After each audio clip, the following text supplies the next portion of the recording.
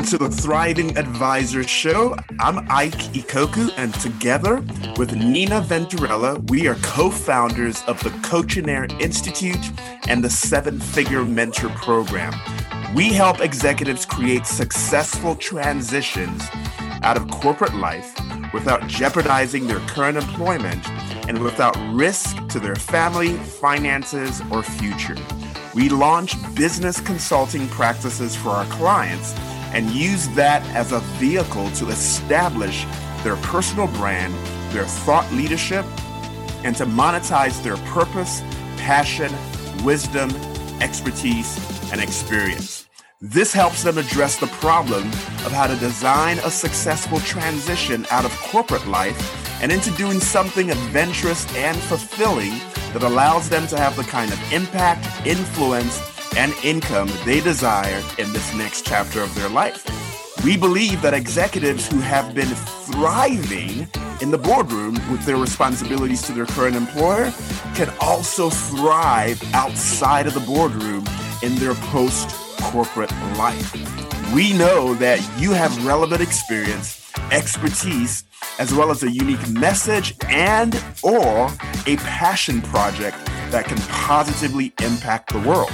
Stick around to the end of the show and we'll reveal how you can be our next guest on one of the fastest growing daily inspirational podcasts on the planet in the next 15 to 20 minutes. All right, well, let's get into today's show.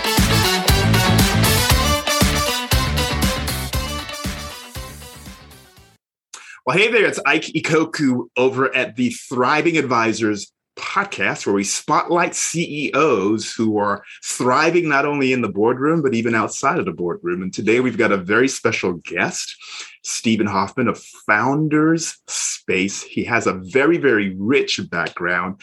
I dare not go into the depths of all what he's done. But Stephen, welcome to the show. Fantastic to be here, Ike. So good to have you, buddy. So why don't we just do this? Give us, the quick 30 to 60 second roll on just your background. And let's start there, if you don't mind. Sure. I started out as an entrepreneur. I've done 2 bootstrap companies, 3 venture funded companies. I went on to launch Founders Space, which is one of the world's leading global startup incubators and accelerators. We're in 22 countries right now. Wow. And I'm also the author of 3 books. Make Elephants Fly, which is all about how startups get their big ideas off the ground. Yeah. Surviving a Startup, which is basically how do you survive when most startups fail? And The 5 Forces, which goes in depth on how technology is changing humanity and our society, and we are merging with our machines. Wow, that's really, really rich. Tell me a little bit about your background. I mean, I've seen some of your bachelor's and your master's degree, but I want to go back to the childlike version of Stephen. What do you see as like attributes or things that you look back on now and you go, now I understand why I was so curious about this, or how all of those building blocks led to what you've done, with Founders Square right now? So with Founders Space, basically, it all came out of my desire to build things. And create things. So I've been an entrepreneur my entire life. I relate to entrepreneurs. I'm passionate about it. You can probably tell. Yeah. But it came down when I was a kid. I was into games. So my nickname in Silicon Valley is Captain Hoff. It's my gamer handle. But as a kid, I was creating games right and left. I wasn't just buying them. I would actually go to the game store. I didn't have enough money. And I would look at all the different games, read the boxes, and go home and invent the game I thought it was. So I invented over 100 games, different types of games, role-playing games, board games, you name it, and play tested them on all my friends. That was my passion. And then I started programming computer games after that. Yeah. I also, at the same time, was making movies. So I made animated films, live action films, all these short films. Some of them weren't even that short. They were close to an hour. And I was constantly, like every month, producing new productions of these movies with all my friends as the actors. And that creativity, that drive stuck with me. So when I went out into the real world, I got an engineering degree because my father was like, you got to study engineering. Computers are the future. So I did it. I graduated, but then I followed my passion. I went to school in filmmaking. After I graduated with a master's degree in film and television from USC, I worked my way up the ladder in Hollywood, became a television development executive. And then I met the founder of Sega. And at that time, they just surpassed. Most of the millennials probably don't even recognize that term Sega today. Well, they know, right? They might know Sonic the Hedgehog. Like Sonic survives. And so Sega, at that time, Sega had just surpassed Nintendo as the number one video game company in the world. I met the chairman. He said, we want to hire somebody from Hollywood to come to our Japanese headquarters and come up with new ideas. So I took the opportunity, went to Japan, did that. We worked on this huge project, actually, with none other than Michael Jackson. He came to our offices in Japan. We got to meet him. We were collaborating. It was this big theme ride that Sega was building for Las Vegas. And then I decided to start my own game company. And that was really... Out of curiosity, was Michael being pulled in as like a special consultant? Like, what was his role with you guys? Oh, he was the star of the show. Like, really? This was like in Disneyland, they have the Star Wars ride. Remember the old one where you sit there? He was the star of this kind of simulation ride where you're going through space, and he was doing Michael Jackson was doing his thing, and it was crazy. It was fun. That is so wild. Yeah. So I worked on that project. I worked on a bunch of other Virtua Fighter, Virtua Racer. I don't even know if I could call what you do work. It sounds like so much fun, man. That's why I did it, because, it was my passion. I was combining actually kind of filmmaking and games. And then I kept doing that. I started my own game company. I launched some venture funded companies at the intersection of entertainment and technology. And I just kept going. So I want to talk a little bit about the company. So when you think about the industry, the space that you guys are in, what do you see as like the biggest problem you guys are solving today for your clients? So founder space, our clients tend to be, we have different types of clients actually. So most of them are entrepreneurs at an early stage. So either they're just beginning, and they're usually, in that case, we're educating them. We're really helping them because we can't invest in them. They're too early. Sure. When they get further along, they go into our acceleration programs. And that's where we really invest time, money, resources into these companies. But they are our clients. So when we work with startups, we are always thinking about what they need. Like, I've been an entrepreneur. All our instructors that we hire have been entrepreneurs. So they understand, what it is to launch one of these companies. And we have different segments. So we have entrepreneurs in there who just want to learn. And they might run a family business, they might run a small business, a consulting business, but they just come to us to learn as much as they can. And that's more educational. If we fund them, they have to be high growth. So we can't fund somebody who's going to linear growth, slow growth. We have to fund a company that's going to be exponential growth. And the reason is because it's really hard to get your money out of a company that isn't growing exponentially. There's usually no clear exit, like no acquisition, no IPO. If they can't achieve one of those, you're not going to get the multiples back on your money, if you get any money at all, to justify the risk for, investing in a startup is highly risky. So we segment them off into the different segments. And when we engage with them, our goal is we, through the years, have really found out what entrepreneurs need. And I will tell you, different entrepreneurs need different things. So if they're a high growth company, usually their number one priority is raising capital. Yeah. And we will laser focus on that. Although a lot of times they have problems with their business and they don't come to us for that.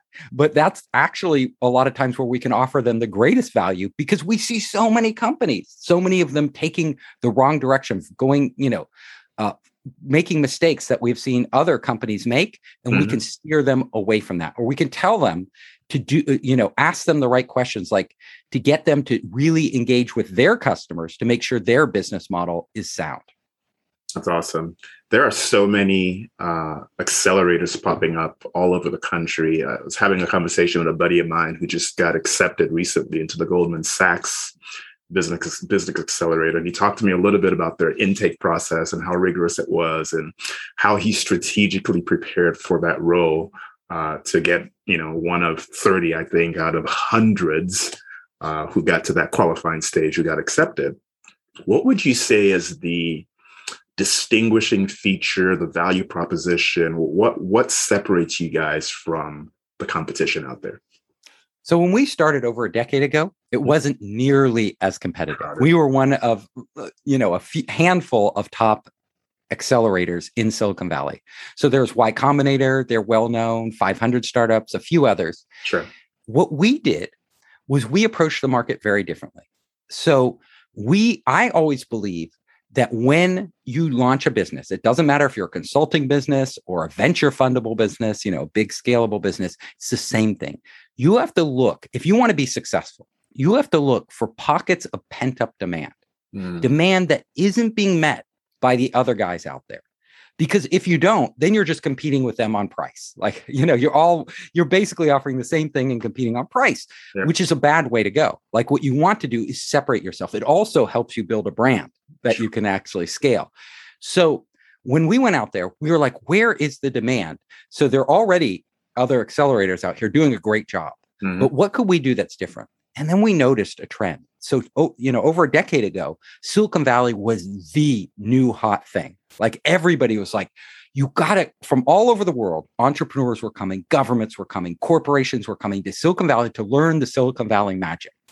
So we decided to set Founderspace up as the gateway to Silicon Valley for people coming from the outside. It could be from other parts of the US or Canada, but also mostly from all these other countries, Asia and Europe, all around the world, Africa, all these places.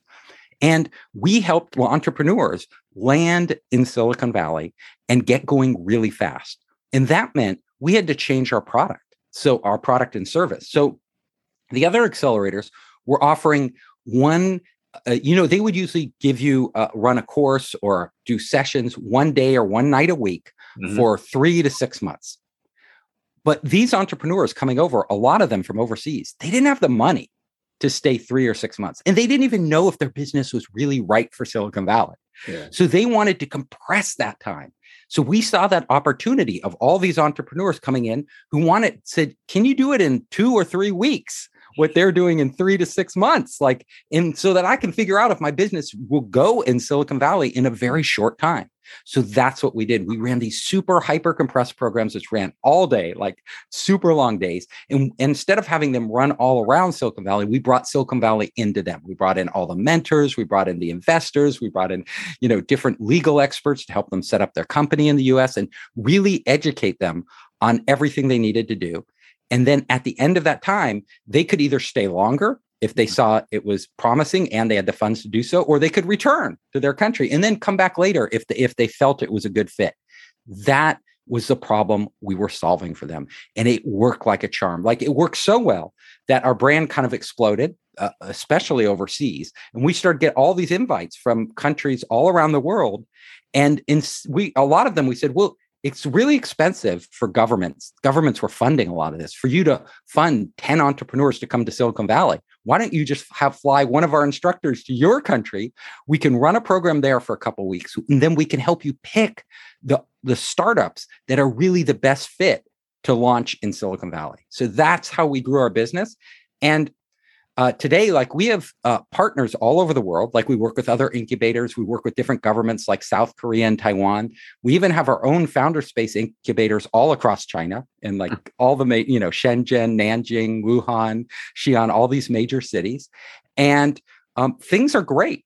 The pandemic has been a little crazy for us, but we have adjusted for that. And our focus is really still being the global startup accelerator.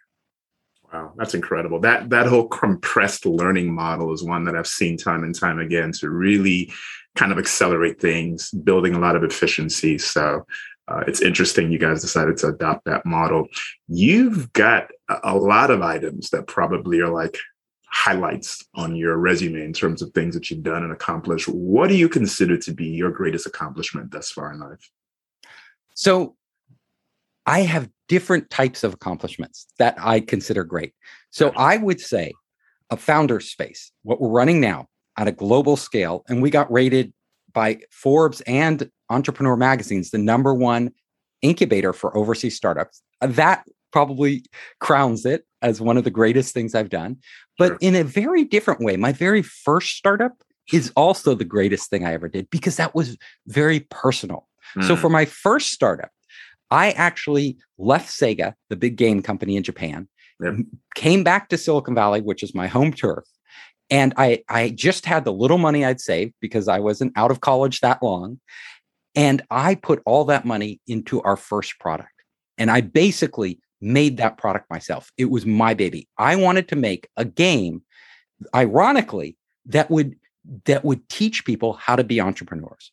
So there are all these games out there that are violent games, like that are killing, shooting games. And I wanted to make a game that was super fun, like pure entertainment, but also people would learn something as they played it.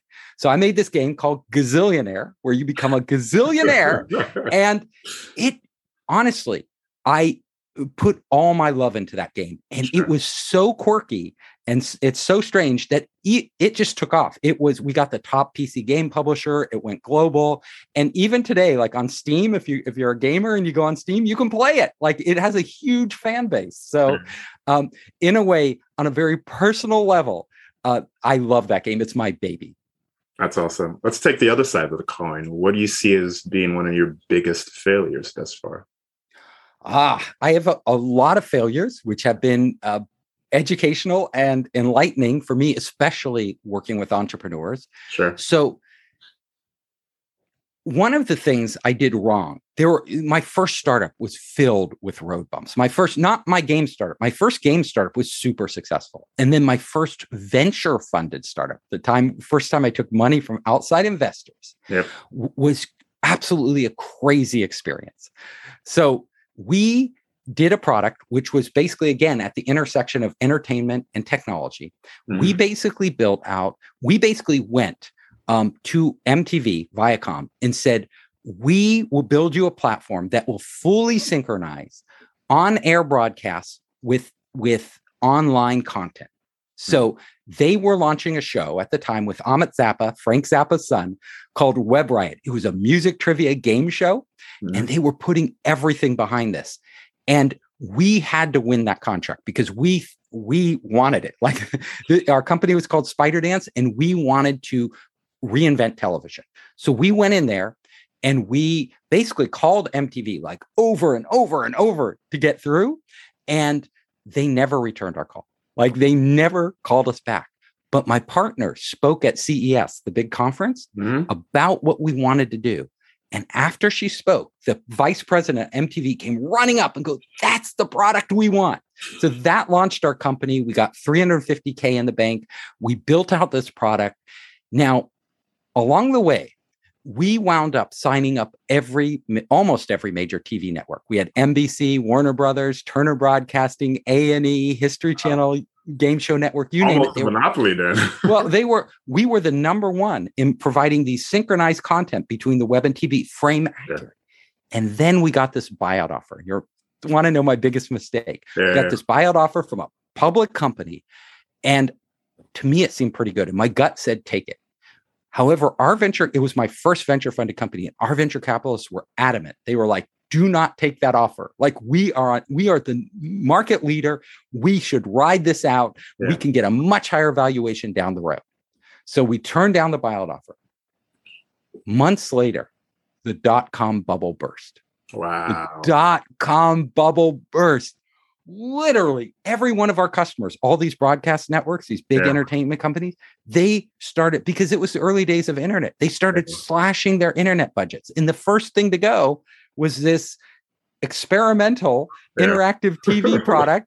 They were just like, look, like I went into Scott Sassa, the president of NBC, and he was like, we love what you're doing for our show, The Weakest Link. It's like fantastic, but we're not going to pay you. You can run the show, and if you can make any money selling the ads, go for it.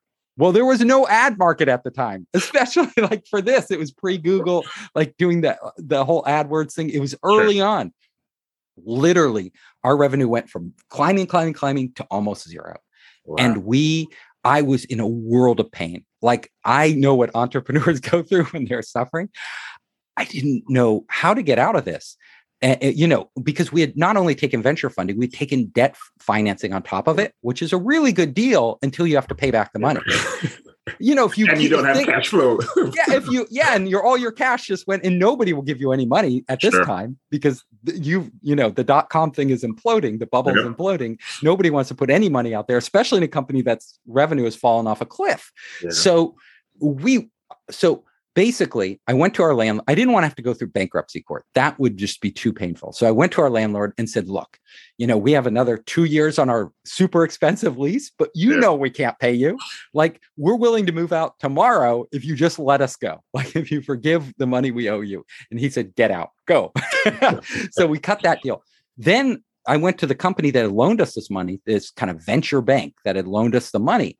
And they had hired an ex-Marine to squeeze every penny out of these startups because they were in bankruptcy, because all these startups have just gone kaput in the bubble bursting. So I went to him and I said basically the same thing. You can't squeeze blood from a stone. You can't get anything from this company, but I'll give you what we have. I will give you all our cool Aeron chair office furniture. I'll give you our computers, and I will give you the IP, and just forgive our debt and let us walk away. And I cut those deals, and so we could quietly wind down.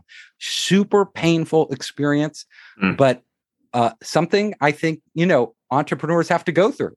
Most startups, that's why I wrote my book, Surviving a Startup, because I know that you don't always survive, even when you think you're doing everything right. Yeah, I just was about to ask you, what are some key lessons that people can hope to expect from that book, Surviving Startup? I feel like you just gave me one of them, but why don't you share a little bit more around what people can expect when they dig into that book, and maybe the driving impetus for that as well? Okay. I tell entrepreneurs a lot of things in this book. It's chock full of my personal experience and the experience of all these entrepreneurs I work with, all the pitfalls we have, all the mountains we have to climb, and things we really learn along the way. One of the most important things that entrepreneurs don't recognize is that the idea you start with isn't that important. They always think, I have to have this epiphany to do this company. I have to have this brilliant idea. I'm like, the idea is a starting point.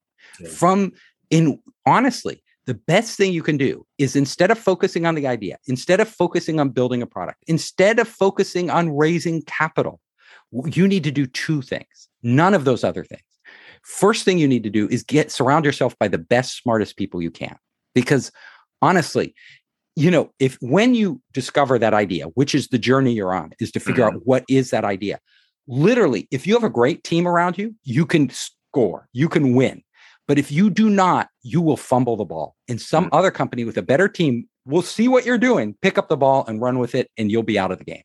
You'll have lost. So get that great team. Put 80% of your time into this right up front, getting A-list players, not B, C, D, not whoever you can get. Really amazing. You can't win anywhere. You don't build a company alone as a CEO. You build a company with great people. Then take that team, go into the marketplace early, and with a lot of ideas.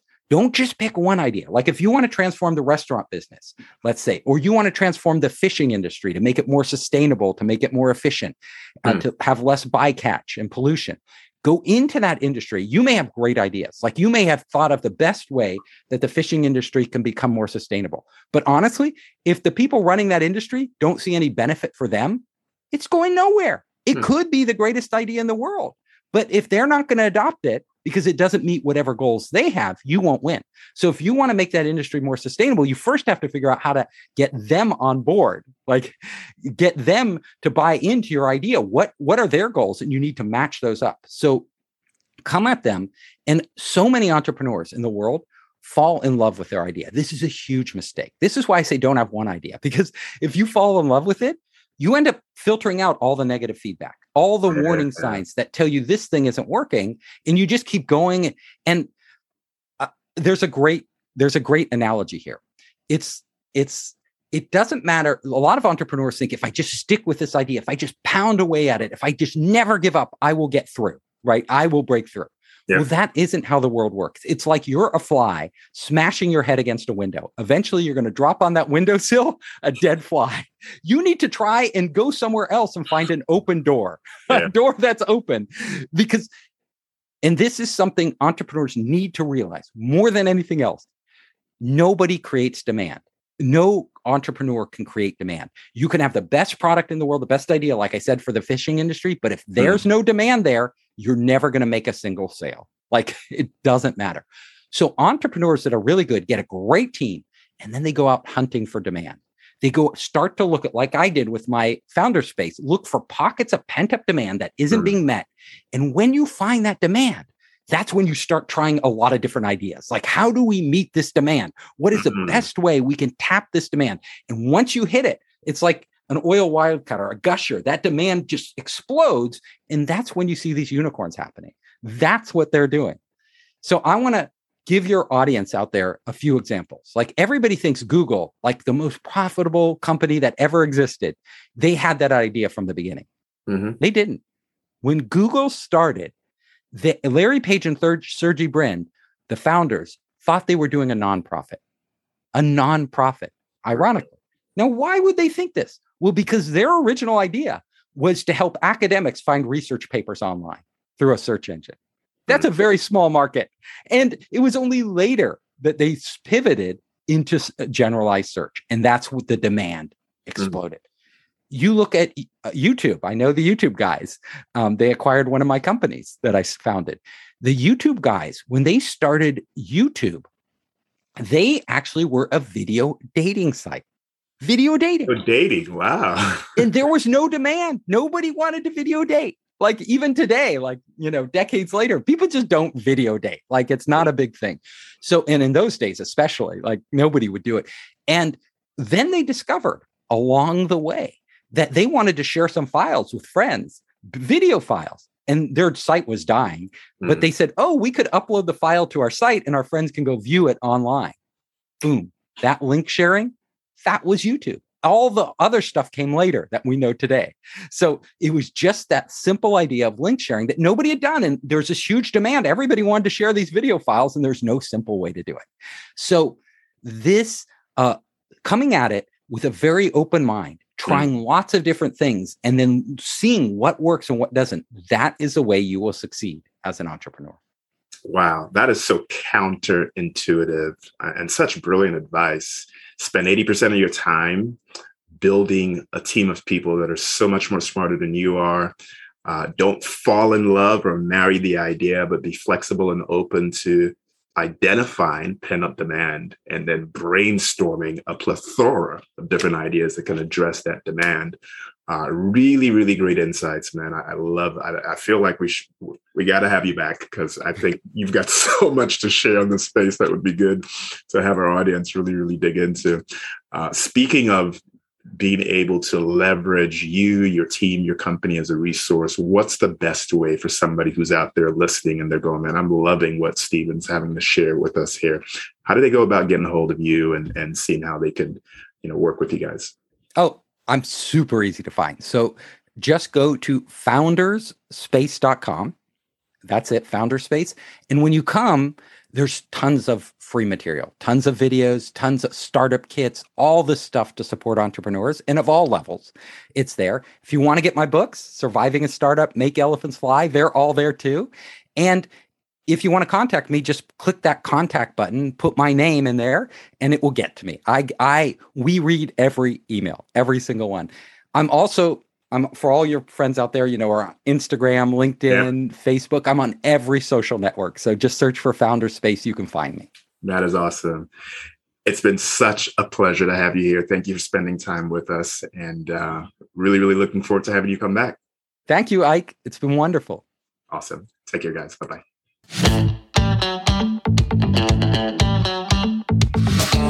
Welcome to the Thriving Advisor Show. I'm Ike Ikoku, and together with Nina Venturella, we are co-founders of the Coachinaire Institute and the 7-Figure Mentor Program. We help executives create successful transitions out of corporate life without jeopardizing their current employment and without risk to their family, finances, or future. We launch business consulting practices for our clients and use that as a vehicle to establish their personal brand, their thought leadership, and to monetize their purpose, passion, wisdom, expertise, and experience. This helps them address the problem of how to design a successful transition out of corporate life and into doing something adventurous and fulfilling that allows them to have the kind of impact, influence, and income they desire in this next chapter of their life. We believe that executives who have been thriving in the boardroom with their responsibilities to their current employer can also thrive outside of the boardroom in their post-corporate life. We know that you have relevant experience, expertise, as well as a unique message and or a passion project that can positively impact the world. Stick around to the end of the show and we'll reveal how you can be our next guest on one of the fastest growing daily inspirational podcasts on the planet in the next 15 to 20 minutes. All right, well, let's get into today's show.